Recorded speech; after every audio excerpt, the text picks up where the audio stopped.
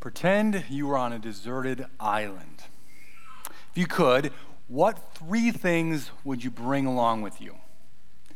No, you cannot say a boat or a long-distance communication device of some kind. So you were going to spend the rest of your life on this deserted island. What are some things you bring? Shout it out.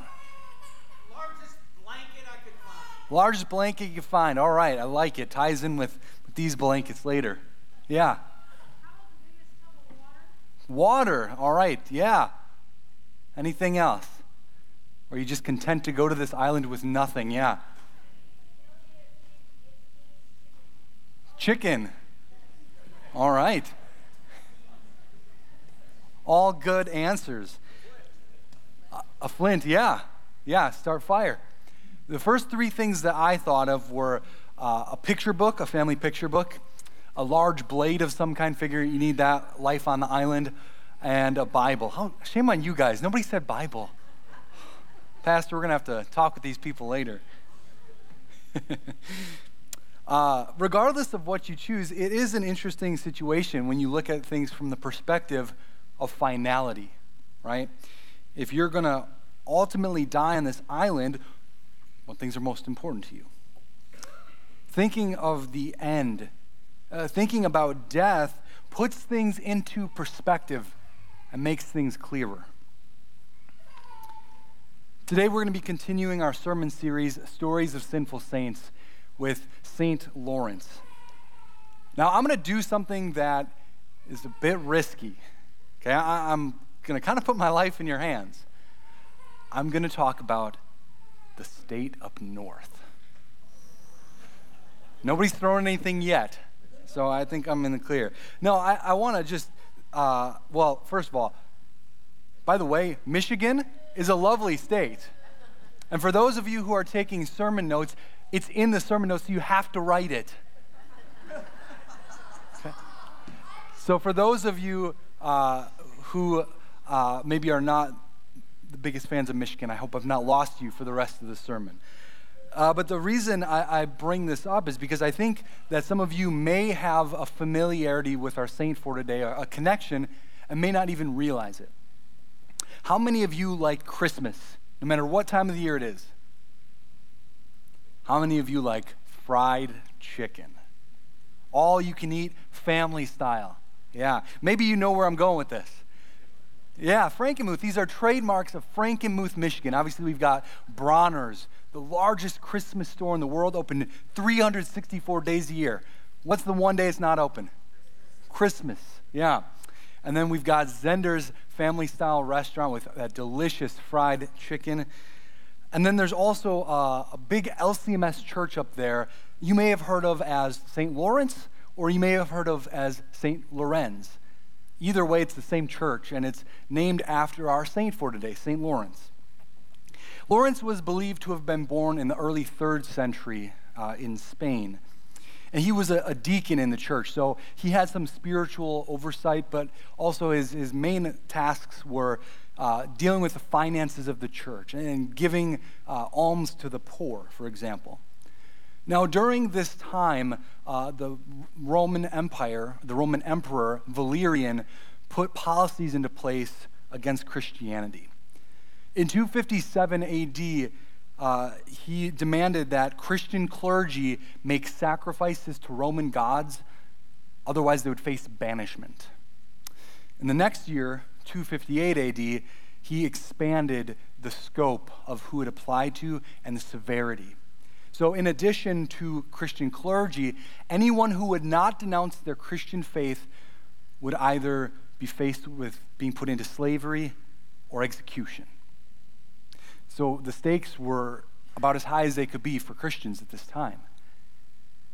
On top of that, for those who were put into slavery or those who were executed, all of their treasures were given over to the Roman, to the empire's estate. And in the case of clergy, all of the church's possessions, all of the church's treasure was also given over to Rome. Now, during this time, Pope Sixtus II, try saying that more than once, and you're going to not like it. He was the Bishop of Rome, and he was also a close friend and even kind of like a spiritual father figure to Lawrence. And he was taken into custody, and he was killed. And knowing that the bishop was the one who was in charge of the church's treasures, they came to Lawrence and they gave him 3 days to gather all of the church's treasure. Lawrence spent those 3 days giving all of the church's material treasure to the poor, to the sick, to the disabled. And after 3 days, he was gathered to bring the church's treasure, and he brought the people with, and he said, "These are the treasures of the church."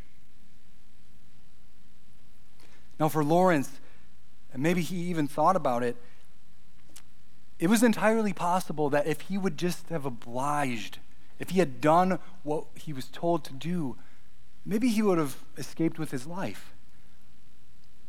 But he didn't fear losing his life.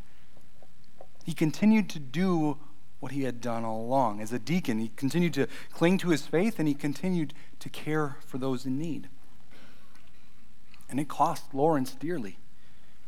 His words obviously upset the prefect, the person who had come to gather the treasures, and the prefect ordered a gridiron be well heated and Lawrence to be put over the fire. Amidst his agonizingly slow death, he cheerfully exclaimed, "You can turn me over. I'm done on this side." Even knowing what it would cost him, Lawrence did not back down from professing and clinging to the faith that he had in Jesus, from clinging to the truth of God's word. He knew that his defiance, that his faith would cost him, but it didn't change his course of action. When the end of Lawrence's life was close, the things that were most important to him became most clear. He refused to denounce his faith in Jesus. He refused to stop caring for those who were in need. And through his two kind of one-liners, both about the people being the treasures of the church and also about, "You can turn me over, I'm done on this side," they kind of highlight the attitude that Lawrence had, the truth about Lawrence. In a way, he kind of was laughing at death. Like, go ahead, do your worst, death. I know what comes next. You don't get the last laugh. In Christ, I do. In fact, Luther was known for kind of laughing at death as well. It's what is known as gallows humor. Knowing that death is near, yet knowing what comes next. Being able to find humor even facing death.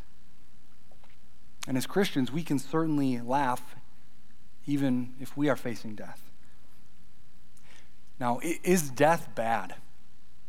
Absolutely it is. Death was never intended to be part of God's creation. God created life. Jesus came to bring life, and so that we can have life to the fullest. Death is the opposite of life. It is the opposite of what God wants. And so that's why when somebody dies, we can't wrap our minds around it because we're not supposed to. Death is our enemy. But thank Jesus that he has defeated our worst enemy. We too can laugh at death when it is staring us down because death doesn't win. I'm not saying that as Christians, if we don't laugh at death, that we're bad Christians. That's not what I'm saying. I'm just saying that as Christians, we can have that attitude because death has been defeated. Even the worst things that life can throw at us doesn't change that. Even being slowly tortured to death can't change that. For Lawrence, his slow, excruciating death was but a moment compared to the eternal joy that he experienced after. With the end in mind, with death in mind, it makes things clearer. You know, it's like when when we get towards the end, it's like everything that doesn't matter is kind of removed, and the things that matter most are what remains. It's like when thinking about if you were to be on a deserted island. There are a lot of things that are important. If I were going to be there, I'd want, comfy clothes. I think I heard Raising Cane's chicken. I love that. I'd want to have a grill. All these things are important, but they're not what's most important. What's most important remains clear. But the thing is, for us as Christians, we don't have to get close to our death to realize what's most important. It's not the closeness to our death that matters. It's the closeness to Jesus' death. Jesus' death gives our life its meaning. We find our meaning in the one who, when he faced his own torturous, agonizing death, was thinking about nothing else other than you and me.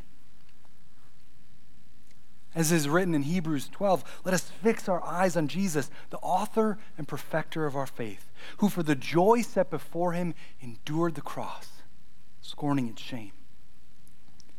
That mindset that Jesus had is, Jesus who endured the humiliating, torturous cross that was meant for some low-life criminals. It wasn't meant for the Son of God.